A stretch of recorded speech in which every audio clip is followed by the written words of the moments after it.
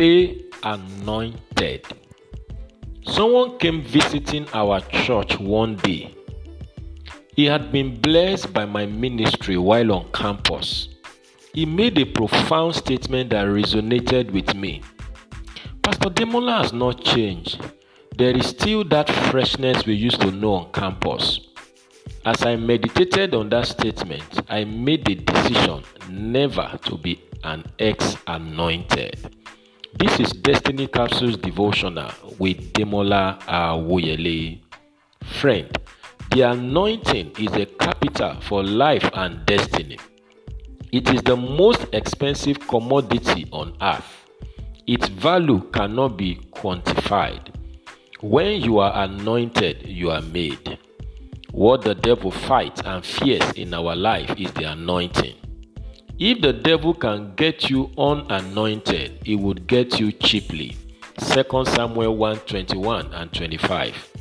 The secret of lifting in life and destiny is fresh oil. Psalm 92 verse 10. It is the antidote to satanic attacks. Psalm 89 verse 20 to 23. It is the secret to continued impact in life and ministry.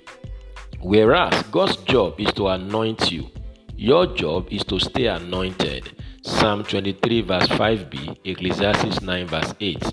Knowing how to stay anointed is more important than just desiring to be anointed. The anointing is the presence and power of the Holy Spirit operating in a man's life. Whereas every Christian is anointed, not everyone is functioning in the fullness of the anointing. 1 John 2:20 and 27. We can only function in the fullness of the anointing when we stay in fellowship with God through the Holy Spirit. 2 Corinthians 13 verse 14.